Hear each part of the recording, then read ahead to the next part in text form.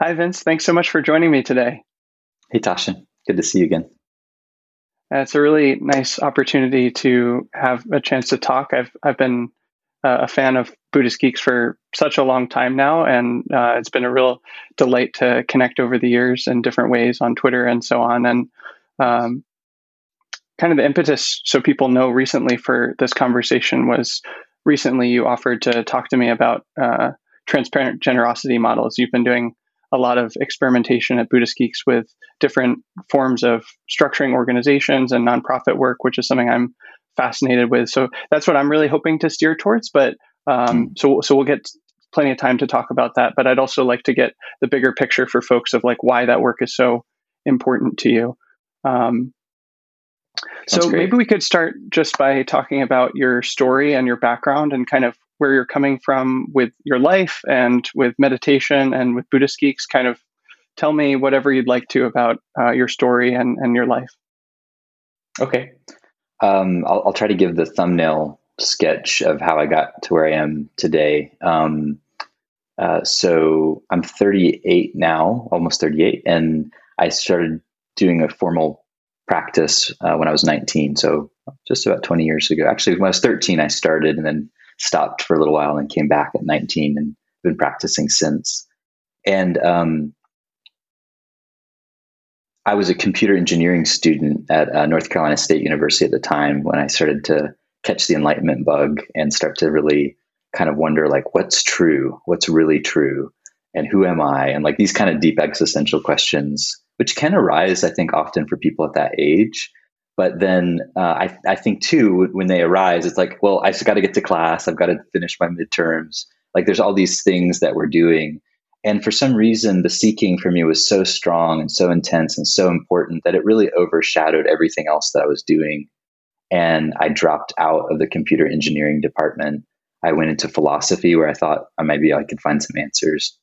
Didn't find that much in the Western philosophy department at NC State.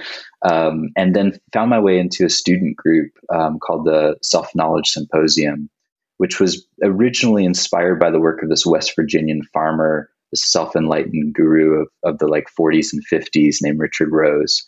Strange, enigmatic character, but some of his students were really interesting folks. So they started this student group, David Gold and Augie Turek, and they were entrepreneurs as well as practitioners.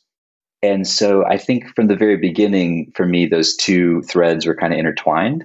And although in the beginning I was more of a hardcore meditator, I eventually dropped out entirely just to meditate full time. I was waiting tables and going on retreats. And then eventually my wife, my current wife, then girlfriend, she said, "Hey, honey, you could actually go get a degree at this place called Naropa University and meditate and finish your degree." So she very, very wisely like steered me in that direction. And we moved to Boulder, Colorado, where Naropa is based. And at Naropa, I found a couple communities. One was the Buddhist Shambhala community there at Naropa, which was founded by a Tibetan teacher named Chögyam Trungpa. And there's this whole community around his work that was still present very much in that community. And then I also found and was a passionate kind of student of Ken Wilber's, who is an integral philosopher. I'd been reading his work before we moved out there, and very fortunately found a job at his Integral Institute, a nonprofit that he was running at the time in 2004 through 6. And so I was working part-time there, going to school, meditating a lot. And that for me was kind of like the place where Buddhist Geeks was born, because I was so interested in all of the media stuff that we were doing with Integral Institute, in particular through this website called Integral Naked, which was one of the first media, like pay for service media sites that I'd ever seen. This was early 2004, before Facebook, before Twitter. Ken was really pushing a lot of edges, and both in his philosophical work, but also in the way that he executed this project. And so I learned a lot in that environment, making $5 an hour doing web work. But I learned a tremendous amount, and I took that and I wanted to continue this exploration of what is integral. This was his the thrust of his work. How do you bring together what's true from all the different strands of human knowledge, and have a comprehensive view of what's going on. And so I was really curious about that and really passionate about my Buddhist practice. So I wanted to explore that question in the context of Buddhism without having to use those terms, because they're so technical and philosophical and they turn a lot of people off. So I was like, I want to explore what this means, what this is, but without using the language. So just use the language that people are familiar with in Buddhism. So that was the start of the Buddhist Geeks project. And it started really as a podcast in 2007. We launched January 1st, 2007. So it was early in podcasting days. And we just caught, my friend Ryan Olkey and I, at the time, we caught this wave. I think we were doing something that was new at a time where the medium was new. And we just, even though we were totally inexperienced and, wet behind the ears, we just caught this wave, and the podcast exploded in popularity and became kind of one of the most popular Buddhist podcasts. And so more or less that became like my full-time hobby project. And then in 2010, a few years later, I figured out how to make it a full-time work. And I made that transition from working for other people and doing cool work, but still not exactly the work I wanted to do, to running this small, at the time, for-profit that was mostly supported by the generosity of people listening to the podcast. And we kind of went from there and did a bunch of other stuff, which I don't know if it's important for the context of this conversation, but eventually we became a nonprofit, and that was an interesting transition, and maybe more to the point of what you want to talk about. But yeah, that's a brief history, more or less. Yeah, tell me about that. Like, what were the different iterations of Buddhist Geeks, both in terms of like what you were doing or what you were aiming for, and then also the kind of configurations of it, making that move from for-profit to nonprofit? Yeah, sure. So 2007 to 2010, it was really a hobby project, a passion project. There was very little money that was running through the organization. We started as an LLC simply because that was the easiest way for us to like buy a microphone and do it as a business. We knew nothing about nonprofits, and we really were truly ignorant about the structure of business in a lot of ways. So that's how it started. And when you form an organization, it's actually really important how it's formed. It turns out I later learned that. Yeah. And in 2010, it just didn't make sense to me at the time to try to reincorporate or change the name of the thing. It just was much easier to continue along those lines of being a for-profit. But very much we did it in a way, we raised funds in a way that was very much like a nonprofit. We started this micro patronage drive where people were giving $5, $10, $15, $20 a month. And we were giving kind of like Patreon now, we were giving like little incentives at these different levels. And we basically, I was able to quit my job and take a go at working on the project full time with the income that we brought in from this micro patronage drive in 2010. I was working at the time at Sounds True, which is a spiritual media publishing company. And I remember talking to Tammy Simon, who's the founder of Sounds True. And I was telling her, I'm going to be leaving. And I sort of expected she'd be a little frustrated or upset. When you lose someone on your team that's valuable, usually people get whatever. And it was totally the opposite reaction. She jumped up and gave me a high five. And she's like, yay, good for you. And she just saw my entrepreneurial spirit. She was the same way. And so it was like, she was genuinely happy for me. It was total empathetic joy. So sweet. And yeah, that was really sweet. So it was a good start to the company. And then from 2010 to about 2014, that was our sort of for-profit kind of growth period, I would say. We were doing a bunch of new projects, most notably an annual conference that ended up attracting maybe 1,200 people total over the course of the 4 years we ran it.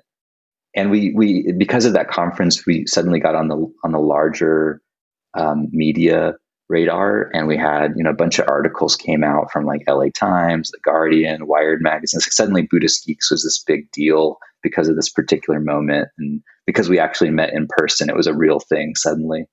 So that sort of like put me into this weird category of like Buddhist micro celebrity. And my ego also just blew up in proportion. And so I was very much in this kind of mindset of like, I'm this like, Buddhist for profit, like CEO, and I'm going to like change the world and, all these things that the article said I was doing. And so I bought the hype around myself, and more or less we built a small team. Daniel Thorson joined our team, who you lived with at the monastic academy. He was an awesome team member. We had, I think at the peak, we maybe had 4 full-time employees and a number of volunteers and freelancers working on the project.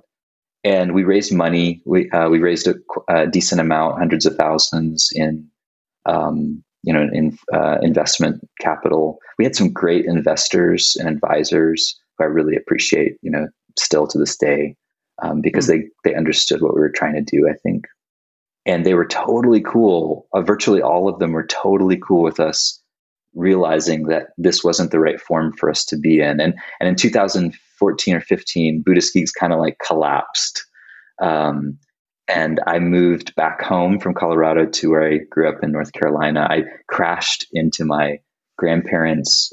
They have a guest home, which I'm really grateful for, and had a place to land and not have to pay rent for a couple months, and just kind of like recovered from the ego explosion that was the last few years and the failure that was the for-profit model for us. We weren't able to grow in the way we wanted, and it didn't really work. It just didn't really fit. So we reincorporated we didn't reincorporate. We had a group that incorporated a nonprofit, and then we transferred the assets of Buddhist Geeks to that nonprofit, and essentially were reborn in a 501c3 educational nonprofit form. But we didn't really do much with that. In fact, I kind of I had another little spasm of trying to do the for-profit meditation thing with a new project called meditate.io. And I spent a couple of years, in a sense, trying to do what we had already failed with the first iteration of Buddhist Geeks. And then at that point, I think the capitalist drive in me and like the drive to do the successful business and be successful in those terms, like I just ran out.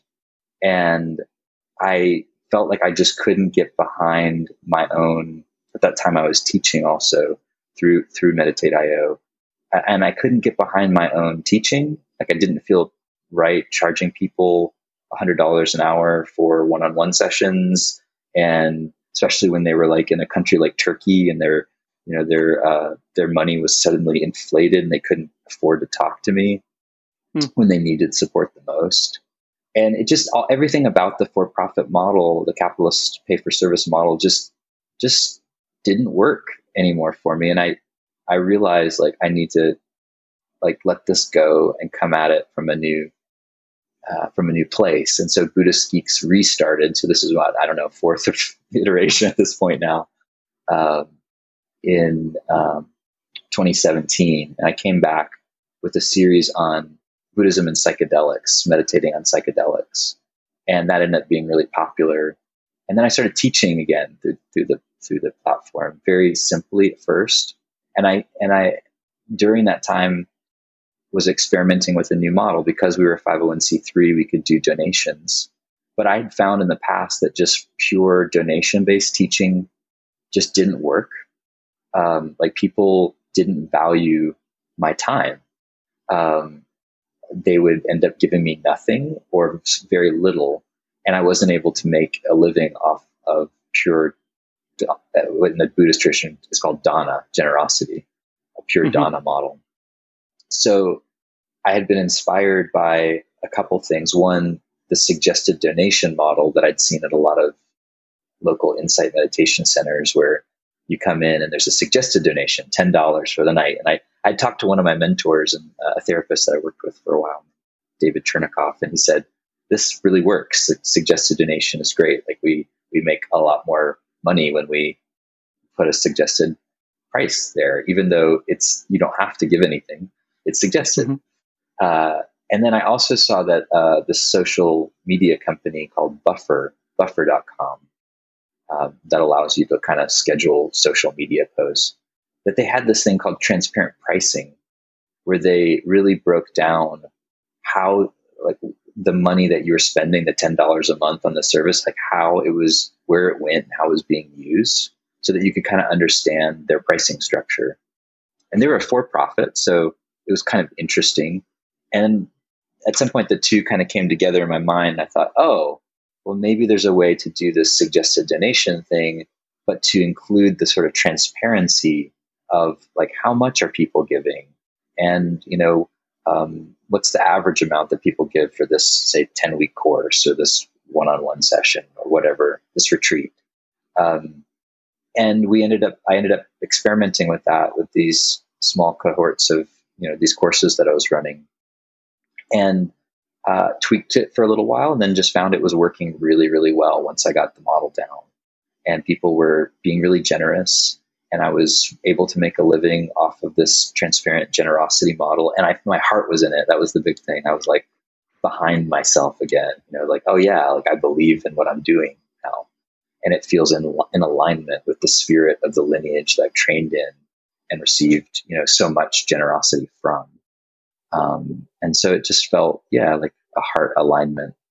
And since then, we've been growing our organization, our community, our platform. We've trained a number of teachers now who are also teaching using that same generosity model, and it's continuing to work really, really well. And so I'm really quite happy with it. In fact, for my one-on-one time, I just looked up the stats for last month, and so far this year, I have a suggested donation amount of $108 a month, which is a sort of Tibetan Buddhist numerology thing. It's an auspicious number. And in fact, people have been giving me $155 an hour for my time. So it's actually worked far better than I would have expected. I'm making more money doing it through generosity than I would setting the price. And I'm way happier. And I'm able to work with people across the spectrum financially in different countries where the exchange rates are much lower in contrast to the dollar. And it just feels good. So I'm really happy with it so far. And I hope to take that model further, and to, I'd love to see it built into an actual platform, like a formal platform that other people could use. Because I think this whole idea of just combining generosity with transparency, it's just, it's an idea that it's really perfect for the internet age and for the time we're in. And I'd love to see it more widely adopted, in part because it's almost like it gives people a little bridge to the whole generosity spirit in Buddhism, which is unconditional. It's like whatever you want to give. I think it gives people a way, if they're so conditioned to the capitalist orientation of seeing services or goods tied to a particular numerical value, it gives them a way to translate into the generosity paradigm. It's like a gateway drug, So I think it's got potential on a larger, cultural basis to maybe help kind of introduce people to generosity, to see what that's about, a different economic model. I'd love to ask you about the practical parts of that, but before we do that, I'd love to just dive in. You touched on this, but I'd love to hear more about what you are finding wasn't working about a for-profit model for the project and its goals and its values, and then what a nonprofit model has been offering that the for-profit model wasn't. What, you say it feels better, and I totally relate to that. And you were talking about it just wasn't working, and you weren't able to offer your services in the ways that you'd want to, and so on. But can you just speak more to that? Yeah, sure. I mean, I think there's a few threads for me here. One is just the historical dimension of Buddhism and how its origins really were in India, Nepal. It arose as a kind of rebellion against the current caste system. It was like a different approach, and so the Buddhist monks lived like a lot of other ascetics in India at the time. They lived off of the generosity of the people who are willing to support them, who thought there was some value in what they're doing. And I know you know a lot about this, having been a monastic yourself.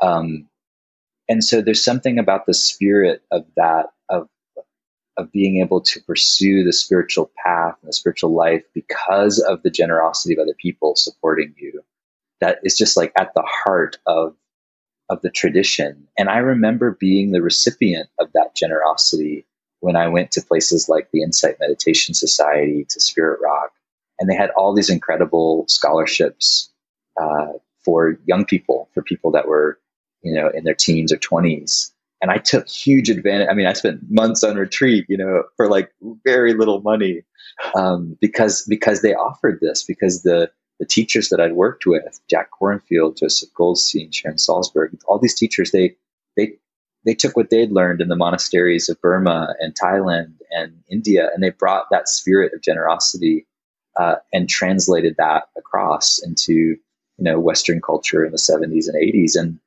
for me, it was, I took a huge advantage of it, and it felt weird not, continuing that, like not being an open through line for that spirit of generosity that went so far back and was animating this tradition, which I'd learned so much from.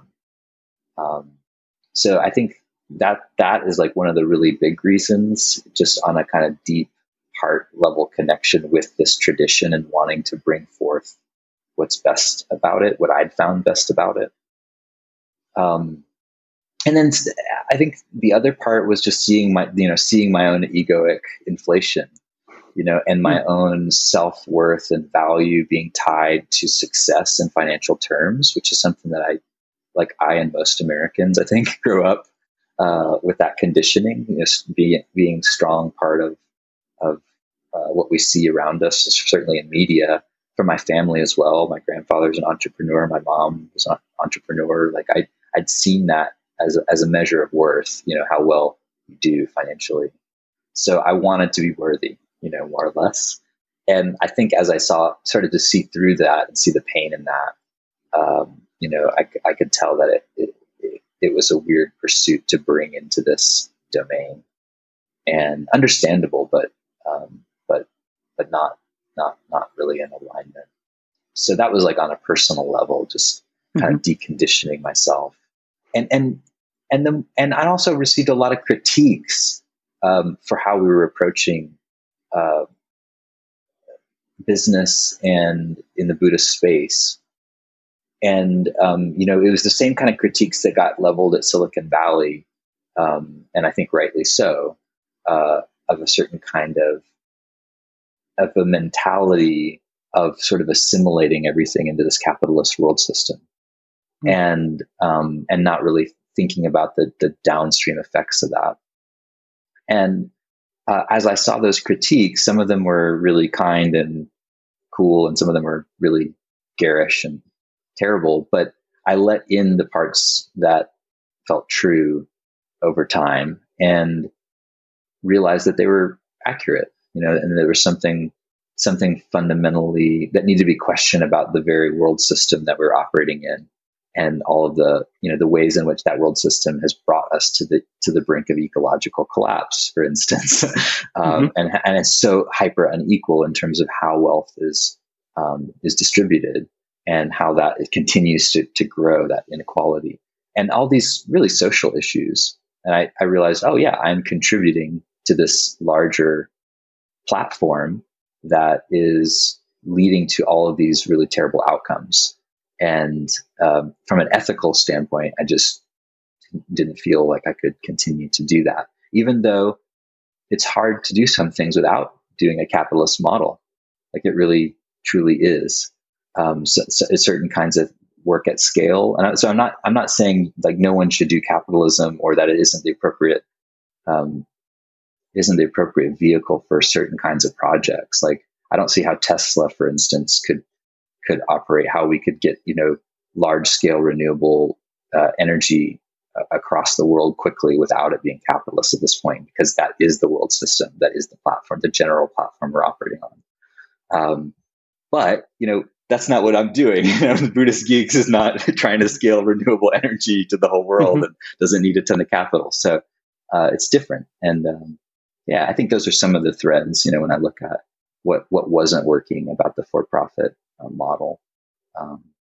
It just didn't make sense. Mm-hmm, mm-hmm. Yeah. So you kind of discovered this transparent generosity model from a few different sources of, Dana historically, and Yes. seeing that was how your own practice was supported, and that you wanted to offer that forward. And then also this model that you saw from Buffer of like disclosing how things were spent and what the metrics were and so on. And could you just talk about the nuts and bolts of what implementing transparent generosity for Buddhist Geeks has actually looked like? Like, what exactly did you do to implement it?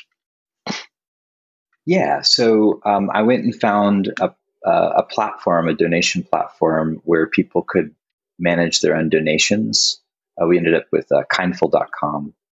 And then essentially for each course or each campaign that we're running, essentially anything that we offered, whether it was a course or retreat or one-on-one sessions, would have a sort of a campaign that existed just for that. And what we did is we created, when we ran it for the first time, we would sort of offer a suggested donation amount and make that clear when people signed up to donate. And the way it would work practically is someone would see the course or whatever, and instead of paying and then getting into the thing, they would just choose to get in, and then they would get information about how to make a donation should they choose to. And we would just follow up a few times with them, sending emails saying, hey, this is how we sustain this economically. This is the suggested amount, and so forth. And then after I ran a couple courses, then I had data. I could say, okay, with this particular model, when we have 12 people in a group, and we do for 10 weeks, and we meet for 90 minutes a week, this is the amount that people gave on average. This is the range of giving. And I just kind of broke it down mathematically to give people some information. And the next time we ran the same course, then we'd share all of that data and give people a little bit more information about previous giving. And in some ways, that's more or less how it works. It's pretty straightforward, and most of the transparency for us so far has been on the giving side. We're still very much working on figuring out how to make this elegant on the budgeting side. Like, this is where all the money goes. And but of course, we do like an annual report, like most nonprofits, with all the transparency around this. But I'd like to have a more real-time solution for that. But I just haven't been able to find a software solution that does that. Which again, I think there's an opportunity for that. But yeah, so we're very much still in the implementation phase of this. And then we take the data and we also share it openly on our, we call it our meta site, META, which is at meta.buddhistgeeks.org. So you can go back and see all of the previous data from all of the previous retreats and trainings, courses, one-on-one stuff. It's all there for people to see, so that if they want to have any sense of that information, they can get it. The other part of this that I didn't mention is that our teachers also practice transparent generosity. So as a teacher, all of the money goes to the teachers for virtually all of our programming. And then the teachers have a choice to then give back to the organization to support the administrative overhead of putting on these things. And so we basically invite our teachers to share a certain percentage if they want. They could share 0%, they could share 100%, it's up to them. And then that's essentially how the organization is supported, from the generosity of the teachers.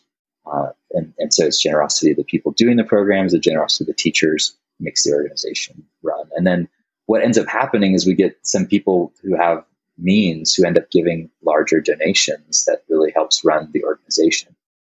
And that's surprised me the most, actually, is that we've received way more support in terms of donation money using this model than we ever had in the past. And it's really enabled, I think, the organization to continue to grow. So it sounds like there's a lot of different components of this, really. There's like an analytics portion where you're kind of analyzing the data that you have. Yeah, and a lot of spreadsheets, tracking, things like that. Yeah. And then there's like a like a technological part where through Kindful people can choose how much they want to give, and then there's like an informational or educational side where you're Yes. telling people, informing them what the model is and what the numbers are that you found. Yeah. And then publishing it as well to the web just for anyone to see. And then all of that supports everyone in being able to practice generosity and support the larger mission. Yeah. Yeah, absolutely. Yeah. And what I was surprised by too is that in a way this model is great for experimenting with new offerings, with new solutions, because you get this instant financial feedback that at least becomes part of how you can kind of evaluate how well something worked. It's not the only measure, of course, but it really kind of helps inform. Instead of telling people, okay, here's the price, and then you offer this thing, and then you sort of have to do this, this process of trying to figure out later, like, what was the price too high? Was it too low? How do we figure out the right price? It's like, no, you just let people tell you what they felt like, what the value was for them. And that's amazing feedback in terms of what you're offering, in addition to other forms of feedback where people actually give direct feedback and whatnot. But, that surprised me. It sped up the process, I feel like, of innovation on a product level, if you want to look at it from a sort of a business perspective. Yeah, that makes a lot of sense. Sort of an interesting advantage to working in a for-profit space where you have to do all that, try to do all that up front. Right. Because people can choose how much to give, and then you can find patterns in that. Yeah. You'd be like, oh, wow, that really worked. Like, it really worked to offer it in this way, or this content was like, people really responded to this, but just not so much. Yeah. And why do you think, I can guess, but why would you said that one of the things that surprised you most was that people end up giving a lot more. And why do you think that is? I think they start to get the practice of generosity. They start to see like, oh yeah, this model means that even if someone doesn't give anything, they can still have access to good instruction, to support. They can do that from wherever they are. So it opens beyond the sort of Western elite that often I'd say a lot of for-profit like mindfulness projects will cater to, or even some Western Buddhist projects will cater to, especially because we've always done this virtually. We're 100% virtual company. And so I think people see that, they get it, and they want to support that. And they've seen the real value in their own lives participating in it. And thus they want to see it succeed. I think that's more or less it. Yeah, that makes sense. Huh. And thank gosh for Bitcoin, because with some of our geeky people have like invested in things like Bitcoin, and I think that they've taken the benefits of that and given some of it to us. Yeah, right. Yeah, that's a really interesting point, because I feel like transparent generosity, from what I can tell, is like one of several ways that you are really innovating with Buddhist Geeks, that the organization is innovating. And maybe you can tell me about a few of the other things that you've been kind of trying to put into the DNA of the organization. Like, I know there's holacracy, and then also you've been writing about something called like open source Dharma.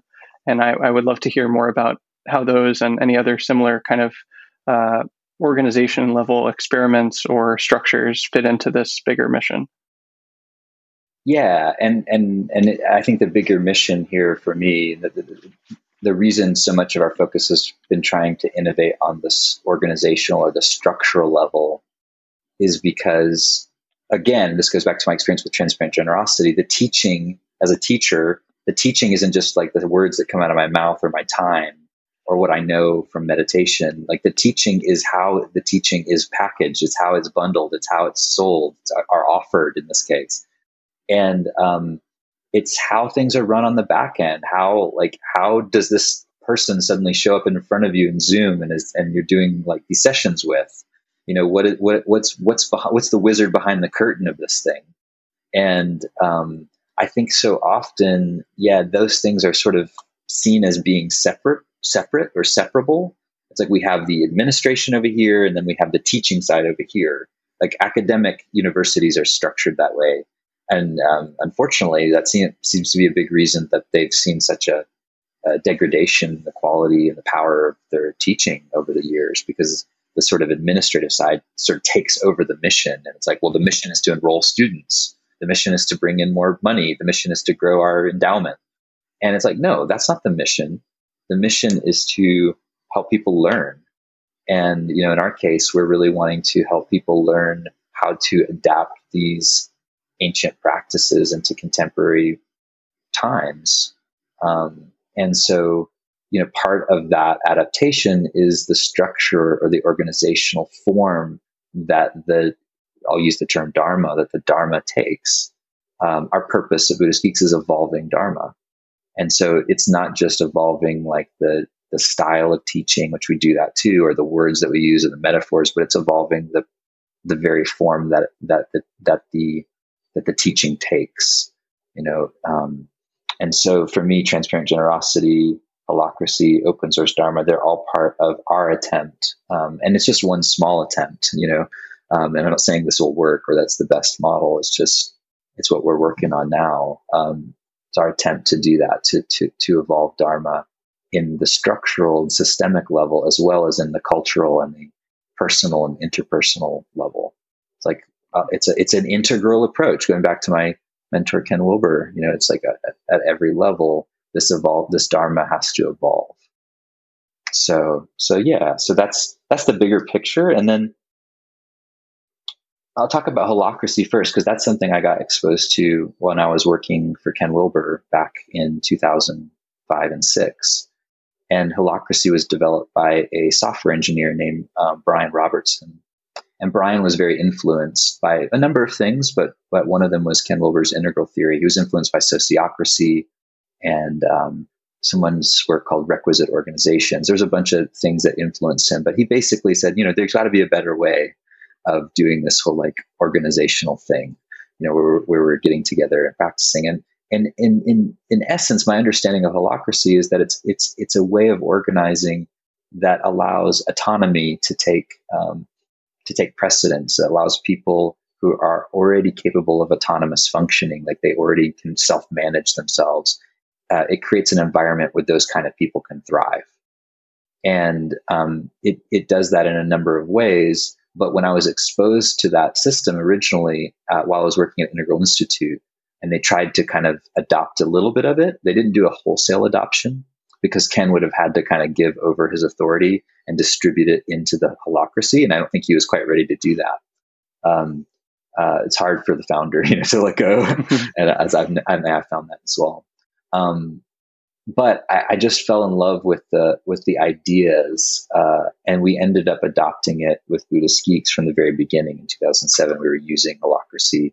We hired Brian and to come out and do a 3-day implementation workshop with our company at the time that Buddhist Geeks was part of, and yeah, it just kind of stuck with us. That was actually before holacracy reached their 1.0 version. Now we're in 5.0.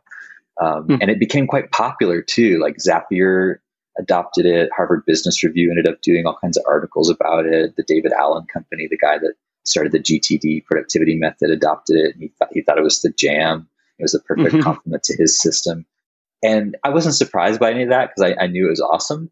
But it was just kind of validation for me that there's something there. And so that's a system that we use for really how we operate as a company. It's our organizational operating system, and it defines roles and accountabilities. It gives us ways to process tensions that arise in the organization without having to kind of go to the normal kind of ways that people process those tensions, which is usually get really political and really nasty and go to the person who's got the most power, and they'll just kind of decree from on high, like how things have to be. And so to me, it's a more wise and intelligent, mean way of taking conflicts and opportunities and letting those conflicts and opportunities help evolve the very structure of the organization, the policies, the roles, the accountabilities of the organization itself. Again, it's an evolutionary system. It's one that sees tension as an opportunity to adapt. I think that's consistent with all the things that we do. And so, yeah, that's kind of holacracy. There's a lot more on holacracy for those that are interested. I had Brian Robertson on our podcast 2010 or so to talk about it. And it's a really interesting system for those people that are, I think, geeky, who want to take on something that's complex. It's a big shift from normal operating. So it does take a lot of investment. And you have to have people who are in the leadership positions of the organization really adopt it. In my experience, otherwise, it's you get these little kind of silos of people trying to practice this thing, and it doesn't usually work that way in my experience. So it's got issues, but we're still going with it. We're going strong. And then open source Dharma. That's a relatively recent project, and for a while now, we have been offering all of the content that we do. The podcast, any of the recordings from our courses or retreats, any artifacts really that come out of Buddhist Geeks that we offer back to the world. We offer them using a specific licensing, which is called Creative Commons. That really arose as part of the internet, a new way of trying to identify the different ways that information can be shared when there's so much of it and it's so freely available. And there's a certain class of this Creative Commons licensing that is considered kind of the most open, right below public domain, like it's free, anyone can use it for any purpose. And this is called a free cultural work. So a free cultural work in the Creative Commons system means that anyone can take the content that you license this way. They can use it for any purpose they want, even including making money from it commercially. They can remix it, they can adapt it. And the only stipulations are either that it's by attribution, meaning that you have to attribute where it comes from originally, which makes a lot of sense to me, again, being in a tradition that sort of considers lineage important, like we're just honoring and respecting, like, where does this come from? Like, I didn't just make this shit up. Yeah. And then the other thing is you can stipulate, though we don't do this currently, you can stipulate that people who do change it or adapt it have to continue to license it in the same way, to use the same kind of licensing, which is called share alike. And so, yeah, we offer everything we do through this free cultural work licensing, Creative Commons by Attribution International 4.0 license. And the reason for that, and this is the reason for the open source Dharma project, is that in the tech world, open source has won. Open source is the dominant model. And some people don't realize that, but Microsoft now has opened up most of their code base as open source. Most tech companies discovered that if a lot of the stuff that they're building off of is being contributed to by a large community of people, that's going to actually outpace proprietary development. When you have just your team who's trying to work on this thing in a silo and then develop it, it's like, no, actually, if you get everyone in the world who's interested in building this thing and is contributing to it, including multiple companies even or individuals, that we can build something that's much better, because there is this thing called permissionless innovation, where you don't have to go do a training, you don't have to go get certified, you don't have to go get permission to access someone's like code or someone's teachings before you can use it. You actually can just do it because that's how it's licensed.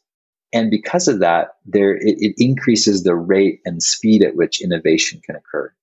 And that's the actual spirit of open source Dharma. We have a site called opensourcedharma.info where we just kind of lay out this protocol and invite other communities and teachers, if they want to release their content as a free cultural work, they could be part of this larger movement.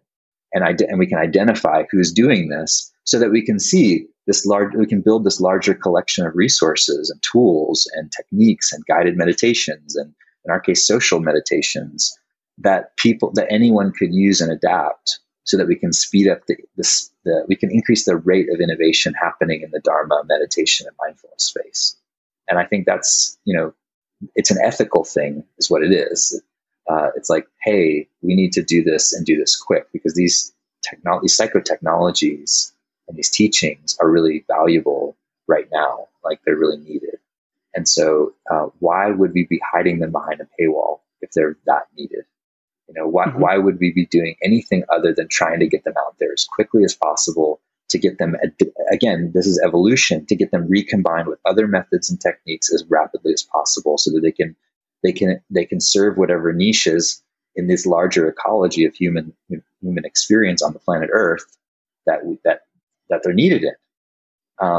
And so to me, there was a disconnect between the old guard proprietary Dharma and meditation teaching models and the spirit of these teachings and what they're about. And to be fair to the old guard, like, I don't think they're all aware of open source and all these things. So it's not like I'm mad at them exactly.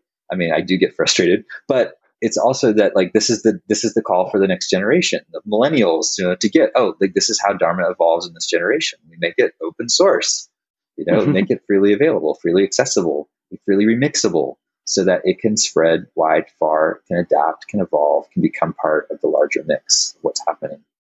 So yeah, that's open source Dharma. What are the different kind of offerings that Buddhist Geeks has currently that you're contributing through this new medium of open source Dharma? You talked a little bit about social meditation, and I'd be curious to hear more about that and any other offerings that you're offering. Yeah, well, I mean, this conversation, you generously agreed to release this conversation as a Creative Commons open free culture work. So that's really interesting to me, because that means you're going to publish it probably on your YouTube channel, and that means I could publish it also through anything else that I want to. And anyone could publish this. They could take some part of it and they could share it. They could take the whole thing and include it in their course on evolving Dharma and charge $1 million for it, whatever they want to do. Like, if you do that, feel free to give back to Tasshin and I. Give back. But, to me, that this is a good example of this conversation. And I do all of my podcast conversations that way. And then, social meditation, which is a form of interpersonal meditation that I learned from one of my close teachers and friends, Kenneth Folk. We took his work and built upon it, and he gets the open source thing and the generosity piece. And so he's been kind enough to really offer his unique innovations of taking traditional practices that were usually done silently by oneself and figuring out that you can do them out loud with other people, and figuring out how to do that. He has been really generous in letting us take that and run with it. And so we've been working on, over the last 10 years, developing these interpersonal protocols for practicing together, for facilitating these intersubjective meditation experiences. And I know you have a background in those kind of practices as well.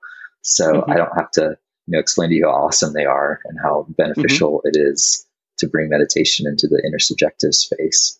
But we offer them as open source instructions. So that means that anyone can take them and use them. We do offer trainings as well for facilitators who want to learn from us and with us how to do that. But it's not a certification process. It's not like you have to do this training before you can then offer these things. Instead, it's like, if you want to get better trained and be able to better offer these things, you're welcome to, and here's where you can do it. So what that's enabled already in the last year of doing this, I've trained 100 facilitators in this practice over the last year, all open source, I think it's enabled it to spread faster and further than it would have had I, charged whatever, a few $1,000 for the training, which I could have, because it's awesome tech. And people do charge that much for things like this. But instead, it's like, a 10-week course is like suggested donation $300, and here's how you do the basic facilitation. And in one of those trainings recently, a woman named Vita Perez, who I knew back from my Boulder days, used to run the Prison Dharma Network, is now running the Prison Mindfulness Institute, has now brought these practices and techniques into hundreds of prisons, in North America, because they already had this network, and they like social meditation. And she was like asking me, like, so I could just like do this? I don't have to pay you anything? And I was like, no, you don't. You can just do it. It's okay. And and I think part of the reason that was able to happen is because of the open source nature of it. So so already I have some good data points on how it's working, and I'm pretty. I would never myself be able to do that. Like, it's not my, it's not my mission in life to go teach this stuff in prisons. All that, I'm so happy that that's being done. And likewise for all the other people that are, learning this stuff and find it valuable, and then are bringing it back and adapting it to whatever context they're in. They can do that freely. They don't have to jump through any hoops, but they do need to. They do need to say where it came from, and that itself, from a business perspective, brings people back into our orbit. And so, in a way, that's, you could say, traditional language, that's marketing. But from another perspective, it's just like honoring where things came from, and people get interested and want to go back to the source and learn more. So I'm fine with that. Yeah, part of the reason I want to ask about this is, like, I'd be curious to hear your sense of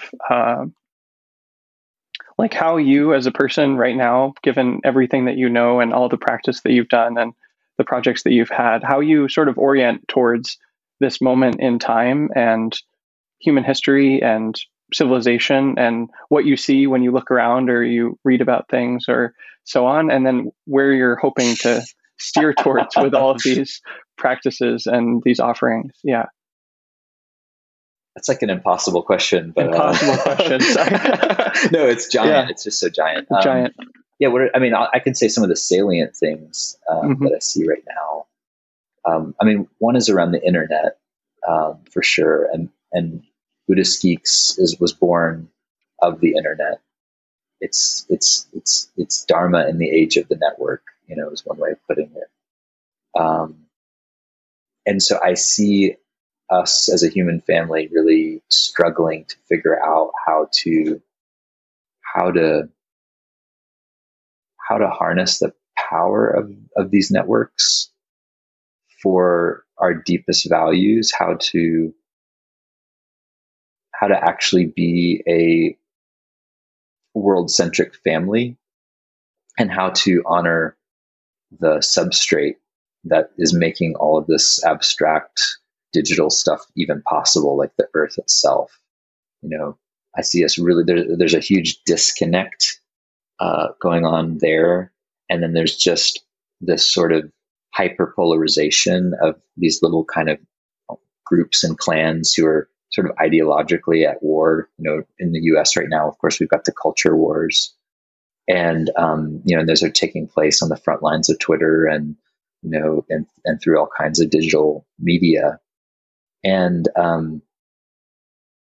we've got the ecological crisis, right now, where our ecological systems seem to be unspindling and to some degree falling apart, but like exponentially quickly.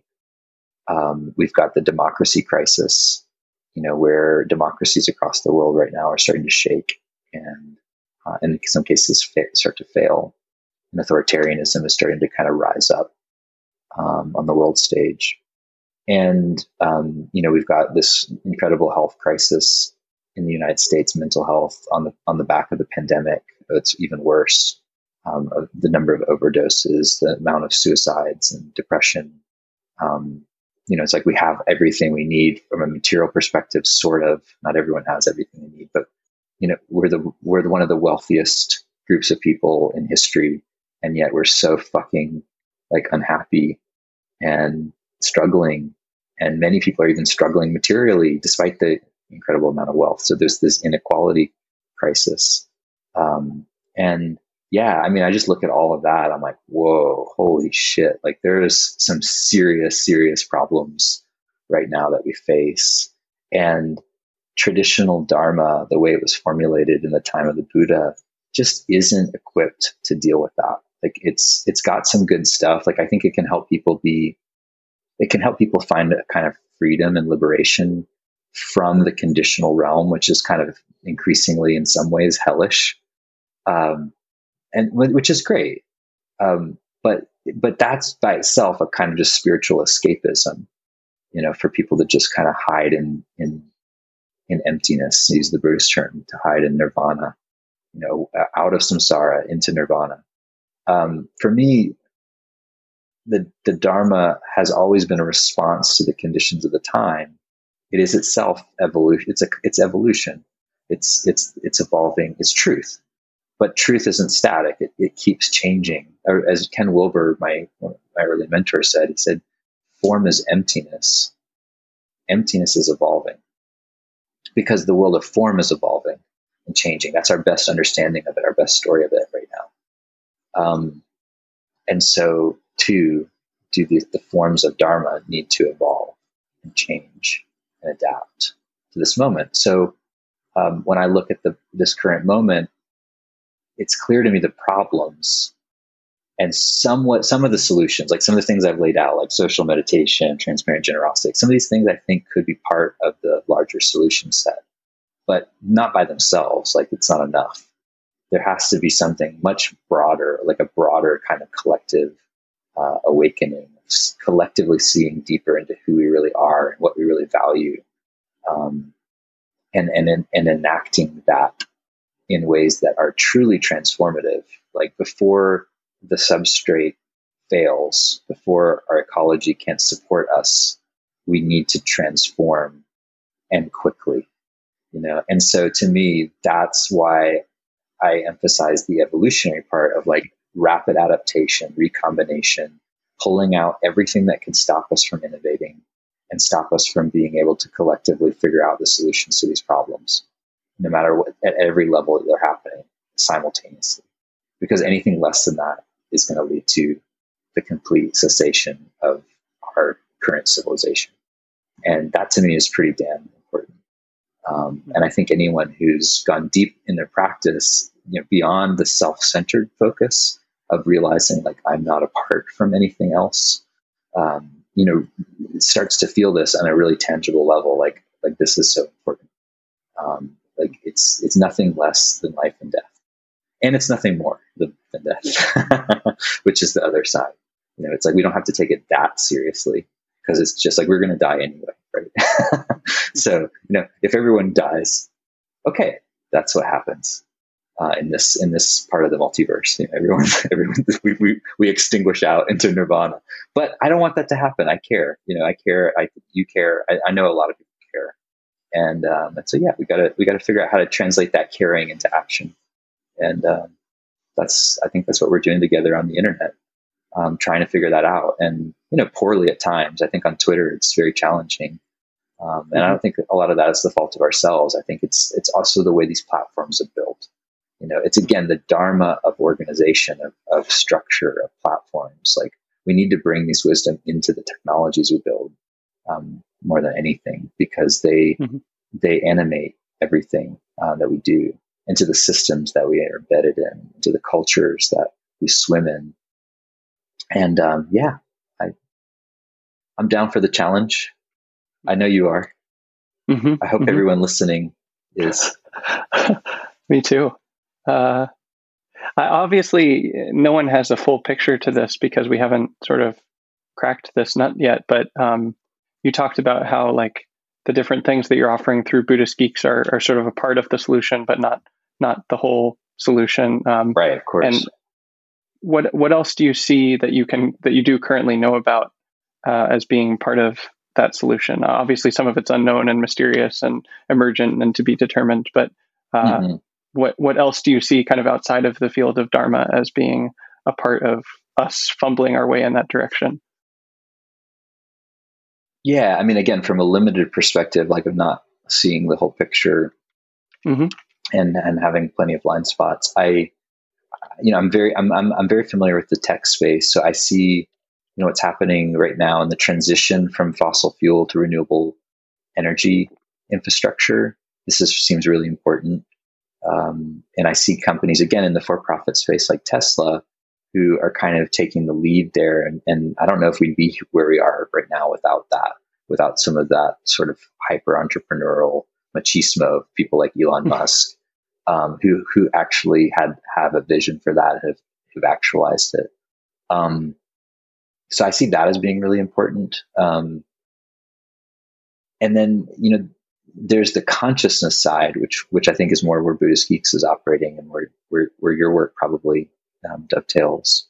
Um, and and to me, I go back again to Ken Wilber's work. I think one of the main missing models that we have right now to interpret and understand the complexity of our current moment is human development, is adult human development. Like that everyone does not have the same set of capacities or capabilities in terms of their meaning making, in terms of their emotional intelligence, in terms of their social intelligence, in terms of their, all these different forms of intelligence that humans have, which are not always at the same place. Some people are unevenly developed, and we change, based on our mood. It's not like these things are static either, but I think the conversation about development needs to occur, because so many of the problems we're facing are people at fundamentally different stages of development talking past each other. Like, I think a lot of the culture war and the polarization is people just like with fundamentally different understandings of the world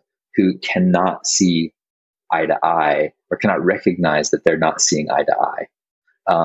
And so, to me, what Wilber pointed to with the whole notion of integral consciousness is this capacity to be able to move in and out of different models of making sense of the world, like different ways of seeing, and to be able to actually understand and appreciate how someone is seeing the world, even if you don't completely agree with the way of seeing, even if you see that there's such stuff they don't see.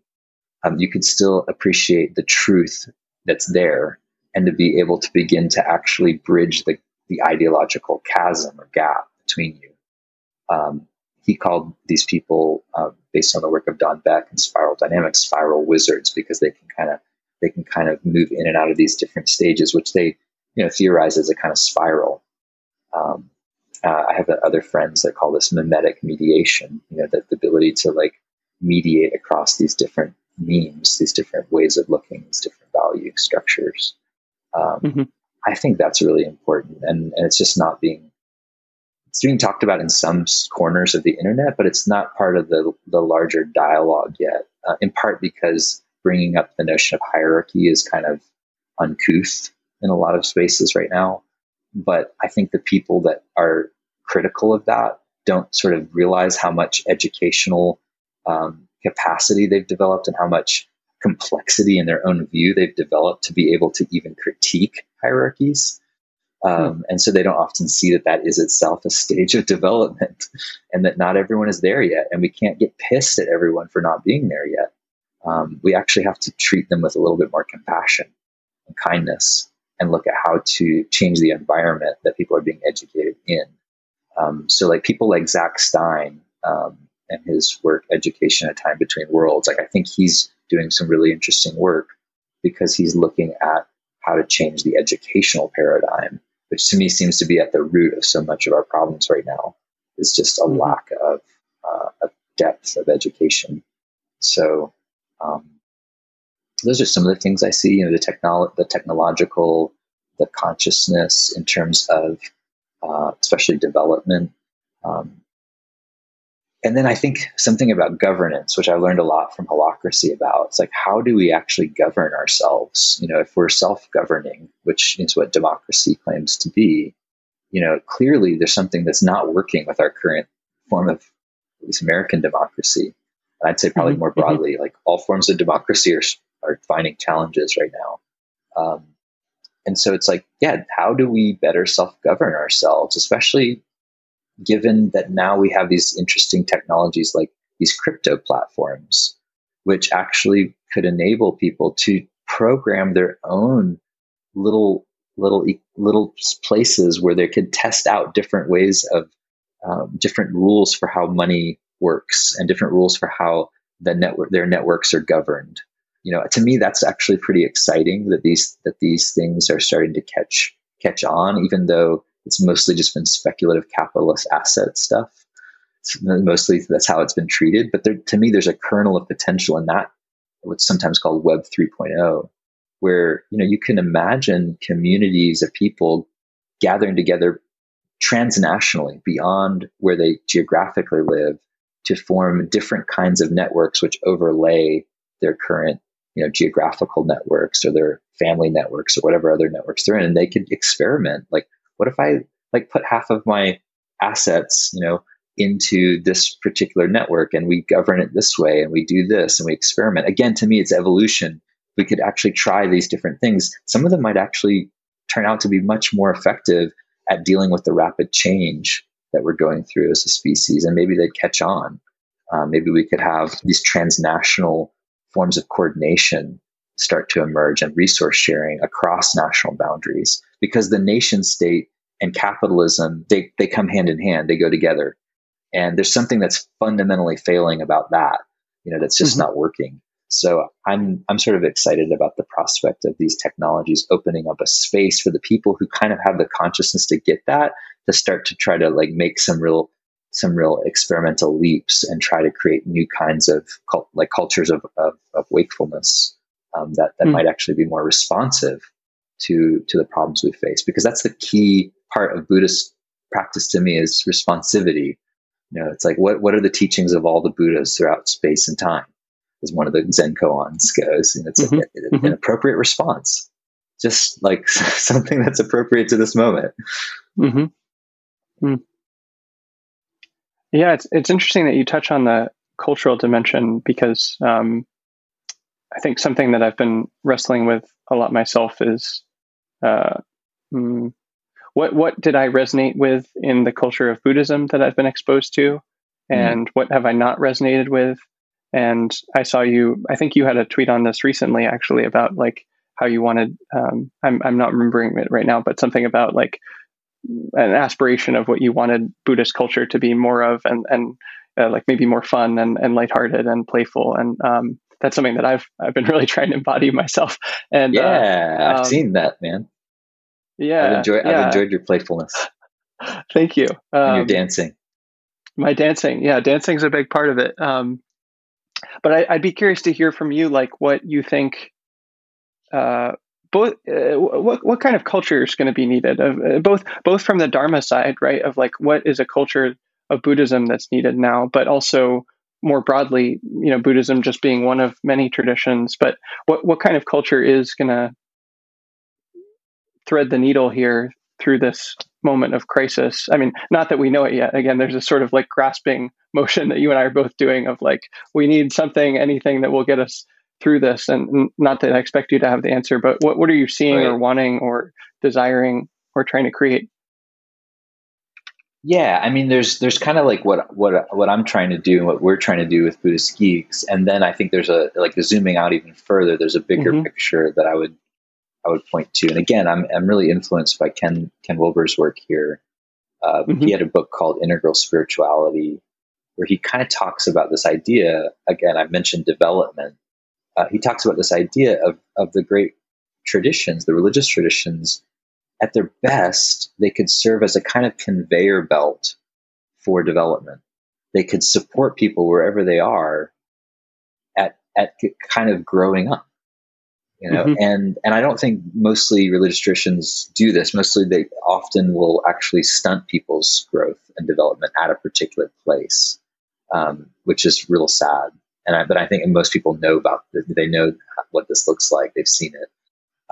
But imagine a religious tradition where you could really see a pathway of development, of growth, where you could start, say, in a very mythical place. You could start really believing things are black and white, and believing in the sort of mythological truth of the Buddha's awakening, or of Jesus Christ as your Lord and Savior, or whatever it might be. You could come in from that door, which from a developmental perspective is a natural stage of human development. It's something we have to go through. You can't just skip over it. Even if you have a mythological belief in pluralism, and you think it's the only possible truth that everyone, voice needs to be heard. You could still believe that in a mythological way and be really ideological and fundamentalistic about it. And I think that's part of what we're seeing in the culture wars, is this woke fundamentalism on the left, is kind of really pissing people off.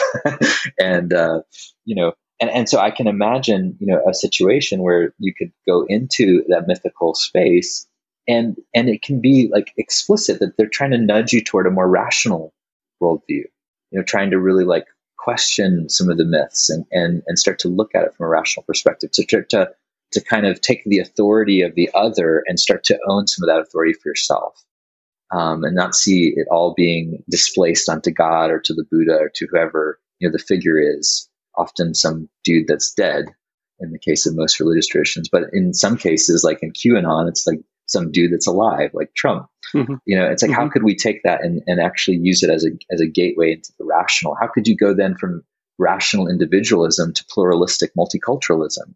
And then from there, and this is where I think Buddhist geeks were trying to operate, it's kind of this rational to pluralistic to integral stages of development. Like, how do we actually honor and include the truths of that pluralistic development, like of recognizing the massive differentials in power relations that are at play, and seeing the way that we're embedded in fundamentally inequitable systems, racist systems, and systems that perpetuate unequal outcomes in ways that are just clearly unjust and unfair, that could be tweaked to be more fair, to be more just. Maybe they won't lead to perfectly equitable results, but we could take out all the bullshit from these systems that is just blind to its own biases, and start to kind of tweak them so that they're a little bit more fair, or a lot more fair.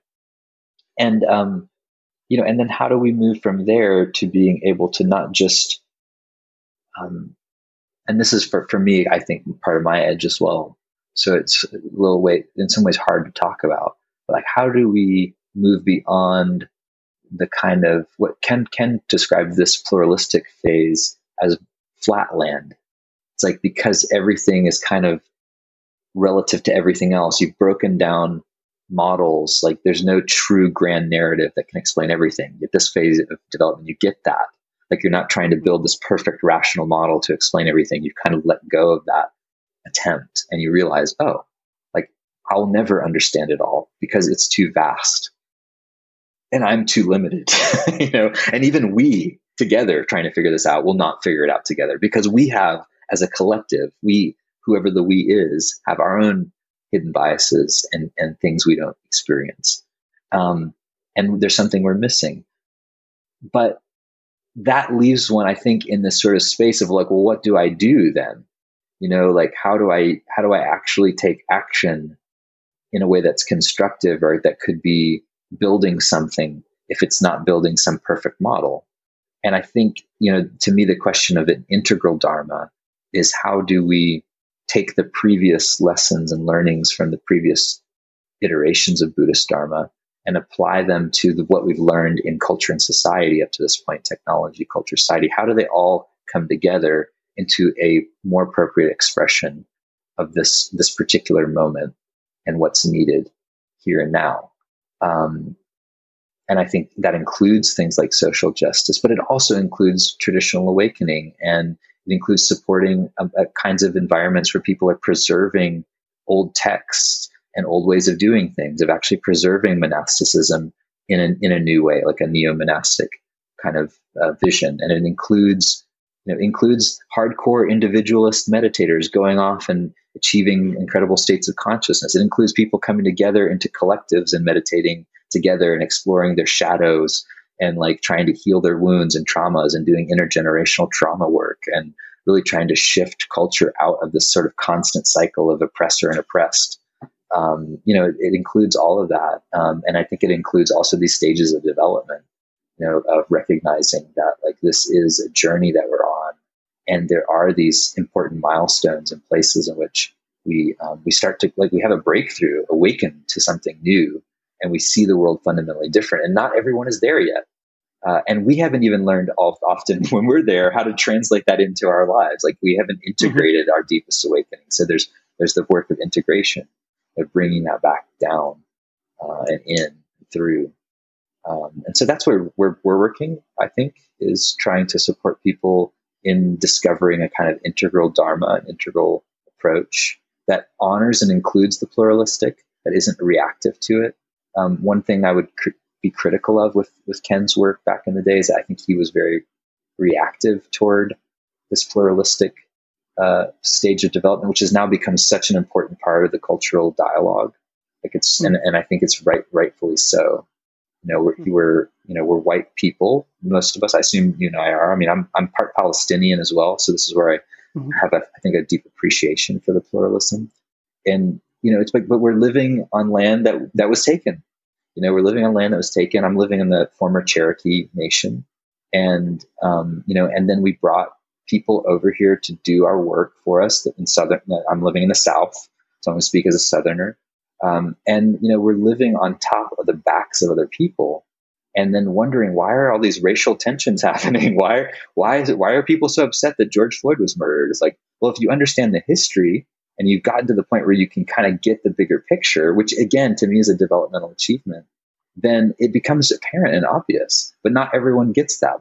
Some of my neighbors don't get that, and some of the people in our community in the rural South, they don't understand that. And yet I still try to be kind and caring and compassionate to them and speak their language, because like they actually matter, even though sometimes I'm getting pissed with them, they really matter, and we have to have them on board, or at least, find a way to include their way of living so that they don't feel so threatened and need to react by overthrowing democracy, for instance. To me, these are important challenges and questions that I think we have to figure out as practitioners, how to bring these things into the real world, where it really makes a difference and it can respond to these issues and problems. Mm-hmm. How do you see awakening fitting into all that, like classical awakening in this current moment, in this transition? Yeah, I see it being liberated from the individual first, from the mythical and the rational individual. I see it being able to be interpreted and understood as a kind of move toward justice, toward equity. Like that awakening requires that we restructure the formal conditions of the world to more match the transcendent potential that we realize. And I see it as very much as expanding from the personal to include the interpersonal, which is why social meditation to me is so important, because it gives people a practical way to realize that, to see it, to meditate out loud together and to realize your interconnection in a different new way. And I think, it includes, again, the systems. Awakening has to include a transformation of the very systems that we're all resting on and that are further impacting our Earth. The negative externalities of these systems are what have arguably led to the brink of ecological collapse. So, I think all of those things, for me, awakening has to include all of that in its formulation now, and it can't leave anything out. Otherwise, it becomes the enabler of the very conditions that are threatening the demise of our potential to realize awakening. So it's like we can't cut the branch out from under ourselves. Part of awakening is just realizing, I should stop sawing off this branch right now, and then help other people stop sawing off their branches and figure out how to, let the forest regrow and let ecology do what it does best, and come into a right relationship with the earth and with each other, and then with whatever the hell is flying around in our skies right now, that we don't know what they are, but which pretty clearly seem to me to be non-human tech. So it's time to join the Galactic Federation here. Yeah. I'm so glad you mentioned that, because I think that is one of the hardest things to talk about. Like I have yet to have an in-person actual conversation with anyone about that. I've only talked to people on Twitter about it. And it's like, I think a really good example of this, what you're talking about, of like developmental stages and cultural moment of people being in really different places, and it's like, how do we even talk about this thing? This there's a thing in the room. How do we talk about this? So, there's this thing, these things flying around, buzzing around at like super speeds that appear to be 100 to 1,000 year beyond the technology that we currently possess, and we're the most technologically sophisticated country in the world as far as we know. So it's like, how do we come to terms with that? Like, what is that? Who are they? Right. And what does it have to do with our current moment and this crisis that we're in? Like, it's, to me, it's beyond synchronistic that this disclosure of UFO or UAP phenomena is happening at the same moment that we're almost crescendoing in this crisis. Like, it can't be just happenstance that's happening to me. It's too magical, too connective. I totally agree. And thank you for saying it. I part of me, I would love to talk about UFOs, and I think that's going to take that's a bigger topic to unfold. Yeah, that's a huge topic. But maybe we could close it out by talking about one last thing, which is before we scheduled this conversation, we were kind of talking about a few different aspects of it. You mentioned earlier about how we agreed to have a Creative Commons license on it and what that means for this conversation and the world as well.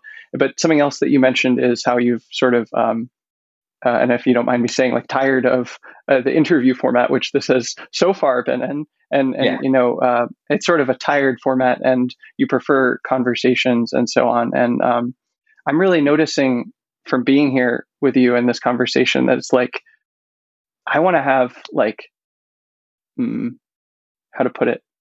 I want to have 10, 100, 1,000 conversations with you and people like you that are thinking about all of these things and digesting them.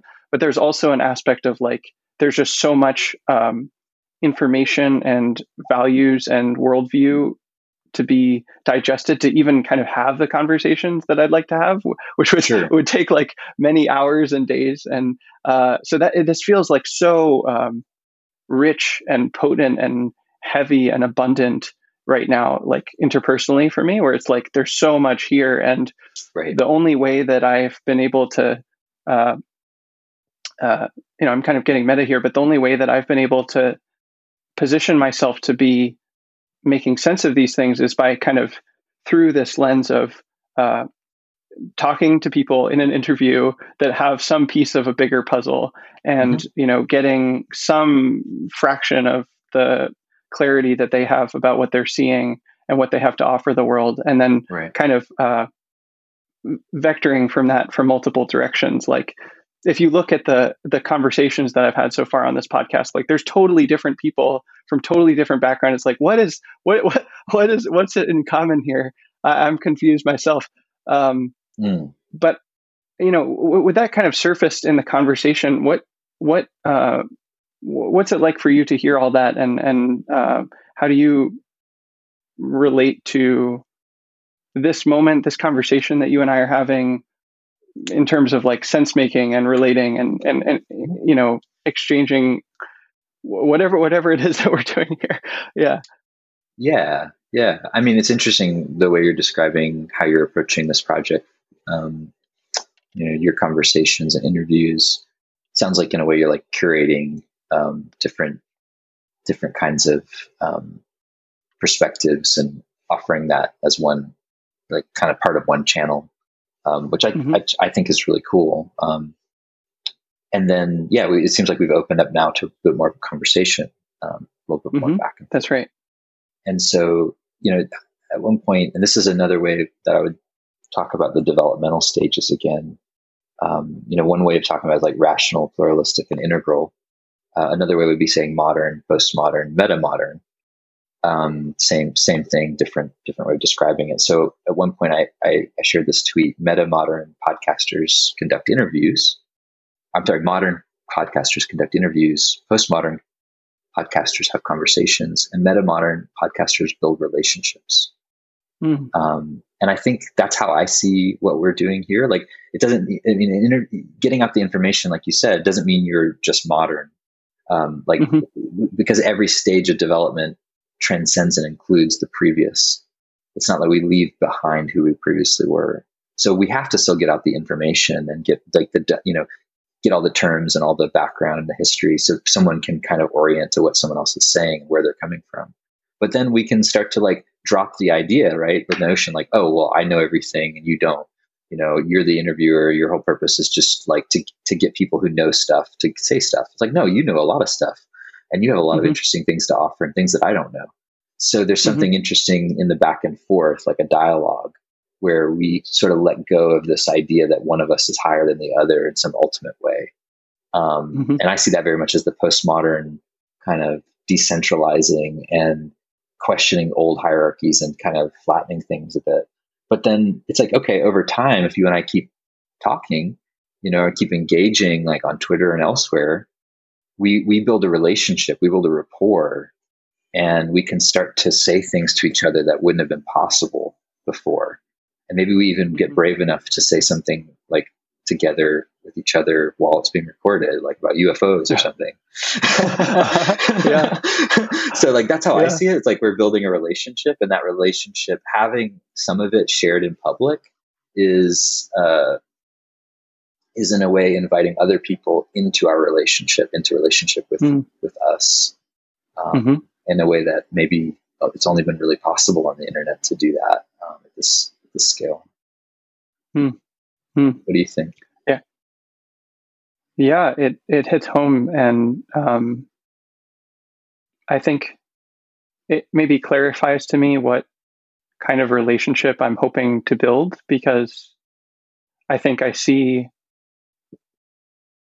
I'm reflecting on the question I asked you earlier of what I'm seeing, what you were seeing, and what you were wanting. And, for me, I'm seeing in my own life how powerful contemplative practices have been, how much of a use they've been to me. I still feel like just such an amateur at them, but even to the extent that I have developed them, it's been utterly transformative. And at the same time, how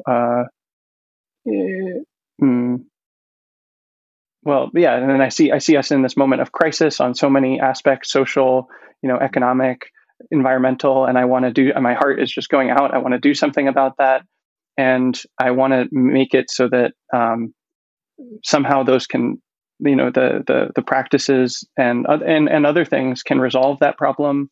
And I want to have a culture that I live in that sort of bears fruit to the resolution of that kind of problem naturally. It's not I want to live in a culture where like I every day get to like play and be in abundance, and that is somehow the resolution to the problems that we've had. And I don't know how to get there myself. I have pieces of the puzzle. Like I'm trying to offer like metta to the world and these conversations and my blog posts and things like that. But like it's just your Twitter presence. Steps. Exactly. Yeah. And it's just steps, and like we have to do that together. And so I want to build a relationship with you and with other people that I'm talking to, where like together we're like dancing our way into a new culture that solves the problems, and it's also like delightful, and maybe even the way I frame it is like a heavenly realm. Like I want to dance my way into a heavenly realm, where instead of going into a hell realm that's just collapsing the planet, I want to be in a heavenly realm. So that's how I see it, make sense of it today, right now in my own consciousness. Yeah. Nice. I like that. Thanks for sharing. Yeah. Well, thank you so much for your time, Vince. This has been just absolutely delightful conversation. And I really hope it does build, a relationship in the future, not just for us, but also for the people listening to this and for the larger world, where we do start to get our shit together and build something more beautiful for the planet. Yeah. No doubt. Yeah. Thanks. Okay. Good to talk to you.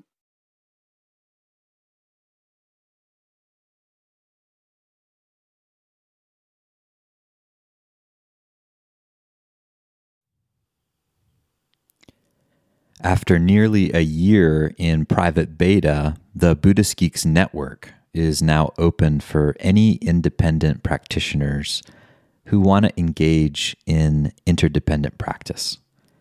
You can find out more about the Buddhist Geeks Network by visiting buddhistgeeks.network. And if you'd like to join the community and join us in regular social meditation practice or other events that we host there in the network, all freely offered, you're very welcome to do so, again, by visiting buddhistgeeks.network. Love to see you there.